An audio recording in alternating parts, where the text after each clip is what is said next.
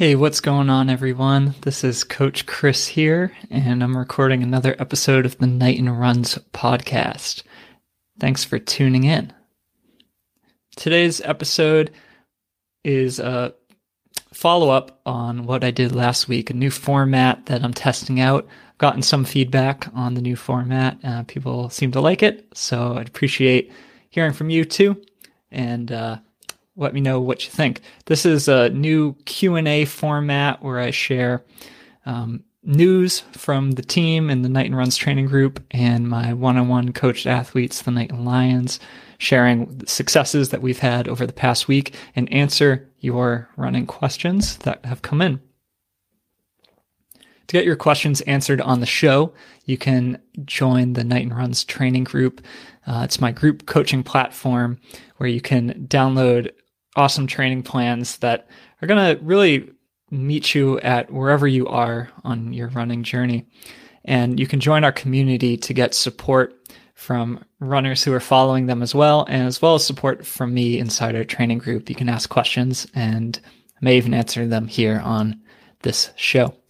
At this time, I also do have 2 open spots for my high-touch one-on-one coaching offerings. If you want to become a Night and Lion and work with me directly in a very involved way, you can go to nightandruns.com/coaching and learn more about that too. But let's get into today's episode. So first, I want to start off by sharing some of the successes that we've had on the team within the past week. And we are deep into marathon training and racing now. Last weekend was the Marine Corps Marathon, and we had 2 athletes from the team run that. Both did really, really well. We had Sammy, who just a few weeks prior had run the Berlin Marathon. He was doubling back after setting like a huge PR in Berlin. And he did really, really well. He ran another sub-3 marathon and was really happy with how the day went. We also had Alex, who did another very impressive double. Just 2 weeks prior, he had run at the Mount Desert Island Marathon and actually set a personal best there. And he did Marine Corps after 2 weeks, which is super, super tight. It's not something I would generally recommend, but it's how his schedule was set up, so we made the best of it. He actually ran another big PR at Marine Corps Marathon, lowering his marathon time close to 3:20, which is totally amazing. One of the reasons he was able to do that is because of the pacing strategy that he employed in the marathon, and I'm going to get to that a little bit later when I answer some of the questions for today. Looking forward to the weekend ahead, we're going to have a whole bunch more Night and Runs athletes competing. We've got 2 running marathons. Kelly is going to be doing the Indianapolis Monumental Marathon, and another Kelly is going to be doing the New York City Marathon, as well as a whole bunch of athletes doing smaller races, 5Ks, and good luck to everyone out there. Your training has gone great all summer and fall, and I'm super excited for what you'll accomplish this weekend. Let's get into some of the questions that came in. And again, if you want to get your questions answered on the show, you can sign up for the Night and Runs training group. Just go to patreon.com/nightandruns, and getting your questions answered here is just one of the many perks of joining our training group there. So the first question is, what's the best way to pace a half marathon? I've had 2 different athletes actually ask me this question recently. One is Barry, the other is Bryce. And, people think there's a bunch of different ways. Do you go out kind of hard and bank time thinking you're going to fade a bit at the end? Do you try to run with pacers if they're available? What's the best approach? Do you want to start slow and kind of build your way up, or do you want to run steady? Set a pace and try to just stick to it from the gun. The approach that I love the most, the one that I am going to share here, I really don't think you can lose with. As long as you follow this plan and are committed to it, you're going to run a great race. And this works both for the half marathon as well as the marathon. It's actually why Alex, who did 2 marathons back to back, was able to run so successfully and PR in both. It's the method of the 3 C's, and if you follow my coaching, you've probably heard of this before.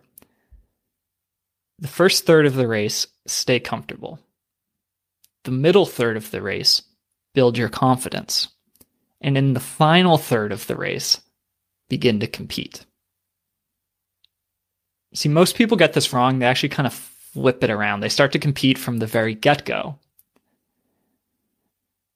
But what happens when you start to compete from the beginning, often in the middle of the race, you start to actually lose your confidence because you notice your pace slipping away.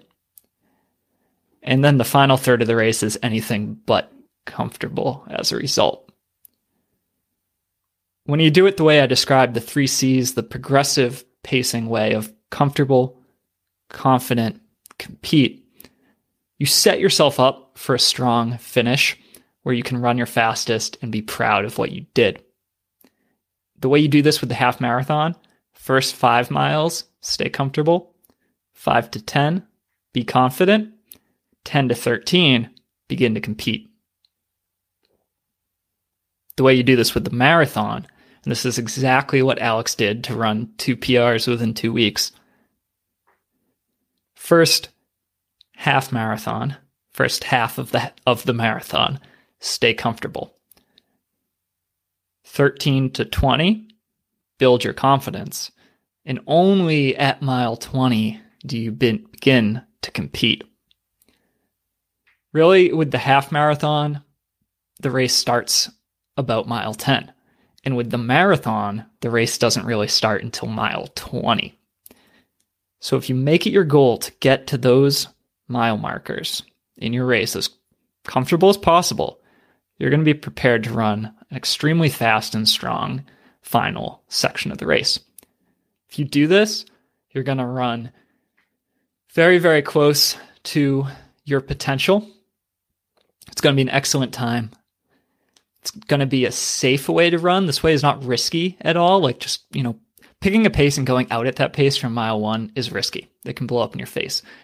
The 3 C's approach of progression is not risky. It's smart, and you'll run an extremely good time when you do it. So for anyone who wants to run a smart race, a safe race, who wants to run a good time, the 3 C's, the progressive strategy is excellent. If you want to run a risky race, one where you accept the consequences of it might blow up in your face, then maybe you can try to run the even split race from the get-go. But be very confident of what you're capable of if you try to do the even split strategy. All right. So that was how to best pace a half marathon, and I kind of got into how to best pace a marathon there as well. But let's move on to the second question. This one came in from Sarah, and she was actually asking me, she's following some of the training plans I have within the training group. She was saying, what's my theory for the ordering of the workouts in the training plans? She had noticed that in some other coaches' training plans, they might put some of the faster workouts closer to your marathon and some of the more longer, slower tempo type workouts further away from the marathon. Whereas what I typically do is flip that around so that early in training, you're doing faster, shorter stuff, and later in training, closer to the marathon, you're doing longer and slower stuff. Seems like 2 different approaches. So why do I do it the way that I do it? And why do I think that that's the best way?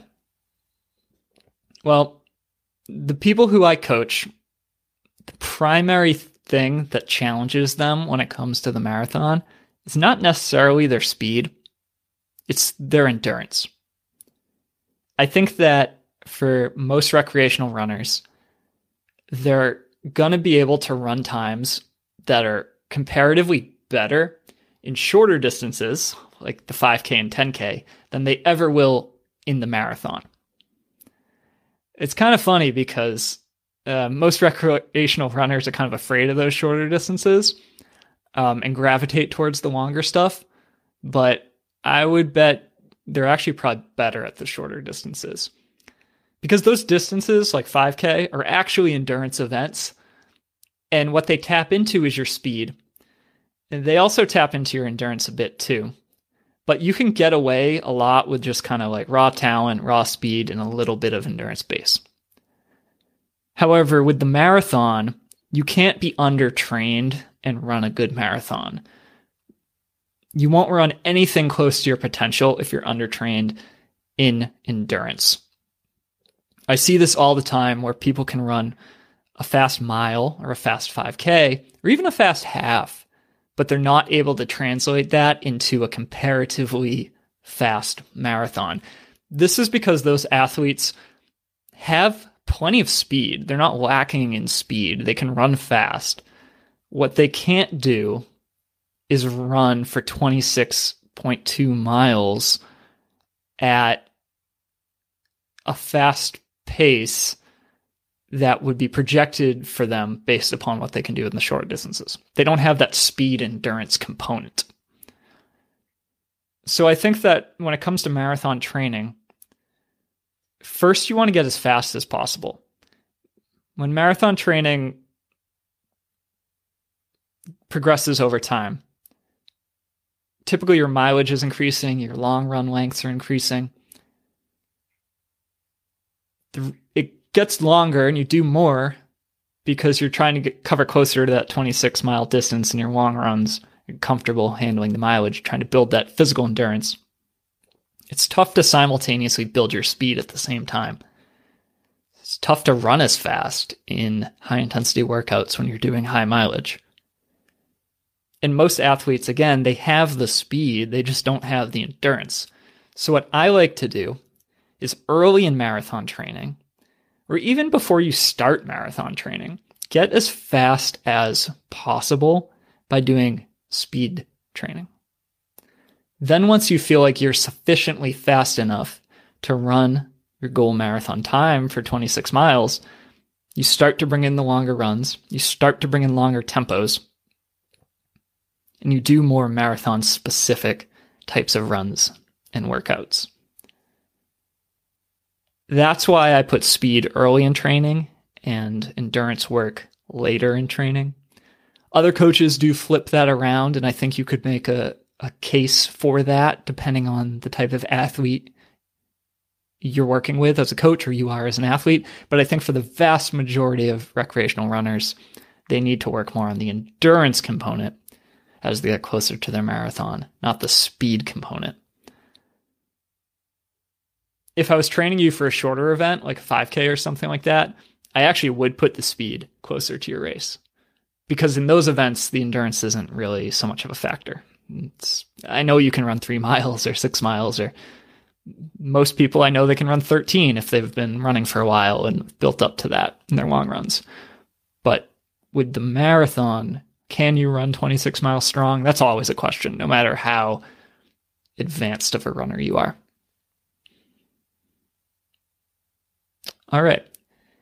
The next question, I got this one from Sarah again, but actually 2 different Sarahs within the training group this past week. And they asked, if you're following one of my training plans, though this could apply to any training plans online that you might be following or out of a book, and let's say you're doing mileage kind of in the middle of 2 different training plans, right? Like you might be following an intermediate level training plan, but maybe you're not quite doing all the mileage that's in it. Or maybe you're trying to follow an advanced training plan, but you're only running, 5 days out of the week instead of 6 or something like that. So you're doing a little less mileage.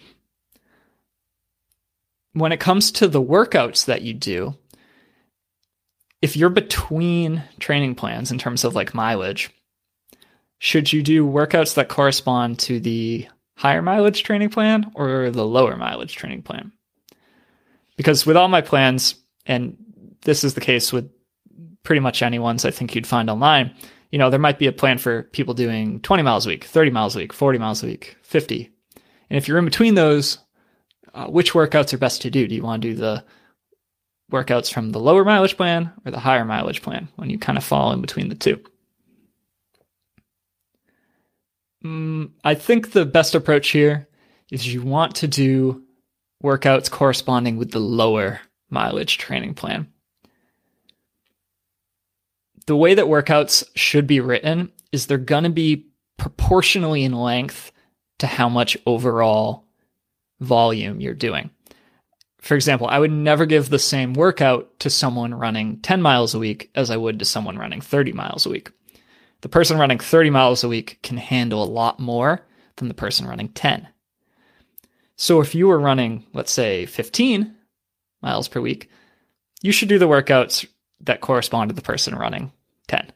If you tried to do the workouts corresponding to the person running 30, they'd probably be too hard and probably too long. For most folks, unless you have years and years of running behind you, most of your improvement is just going to come from consistent, easy mileage and slowly increasing that over time. Workouts can kind of be the frosting on top of that cake you're building. And they can give you that extra bit, but they can be a little bit risky. Cake without the frosting is maybe a little bit healthier, but a cake with the frosting is better. So if you can have a little less frosting, you're probably going to be safer off than if you put on a big, thick, double stuffed layer on top, and then maybe it's a little bit unhealthy to do.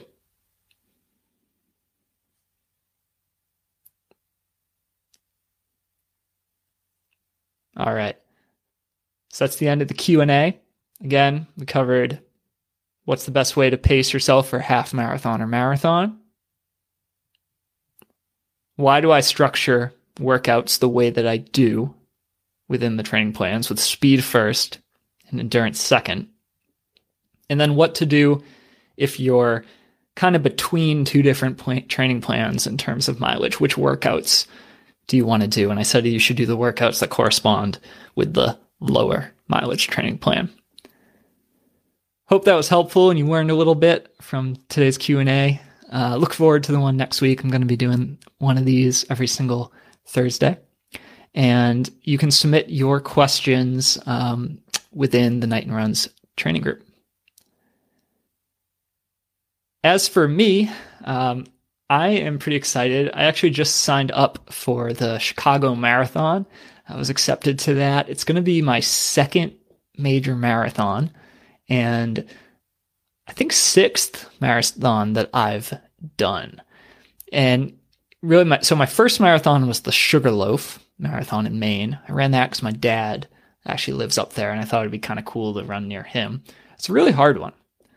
My second one was Bay State Marathon. That's where I BQ'd, and that's a pretty easy course. I did really well there. And then after that, I ran Newport. That's a hard marathon. I ran Manchester. That's a hard marathon. And then I ran Boston. That's a hard marathon. So really, I've only done hard marathons with the exception of the Bay State Marathon in Lowell. And I did really well in that Bay State Marathon. It's been a long time since then. I wanted to sign up for another race that was going to be known as a fast and flat course. I really haven't done many of those. And after I ran the Boston Marathon last year, I kind of fell back in love with the marathon event. I think the excitement of doing the majors, so many people on course, and the fan support was just so fun. Really is an experience that you don't get in any other type of road race. I knew I wanted to do another major someday, so I decided not to run Boston again in 2023. I've already done that, but I put in my name for Chicago, and I was accepted. So I'm excited to run that. It's still about a year away. I won't really be getting started with my marathon training specifically anytime soon for that, but I am excited to take another big swing at the marathon. I think I can lower my time by a lot versus what I've done in the past. And I know that there's no better opportunity to run fast than in Chicago. So I'd love to hear, what are your marathon training and racing plans for 2023? Most of us have already finished up our fall races, or will be doing so in the next couple of weeks. So, after that, take a little bit of a break, but then get excited again and start thinking about 2023. Let me know what you're racing. I'd love to hear. And if you need any help getting prepared for those races, hit me up too. Got a lot of resources I could point you in the right direction for. All right. That's all I got for today. Thanks for tuning in to this episode of the Knight and Runs podcast. If you haven't read my book yet, you can download a free digital copy of it. Just go to my website, knightandruns.com, and you can get a copy of Run Faster Marathons, The Proven Path to PR. It's the training manual I've put together that's really going to teach you how to train for the marathon the right way. And you'll finally understand how training plans work and why you do the types of things that you do after reading it. If you'd like a copy of that, again, just go to knightandruns.com. It's a little pop-up where you can click where it says free book download and sign up to get a copy. And that's all I got for today. So thanks for tuning in. We'll see you next time. This has been Coach Chris. And until next time, bye.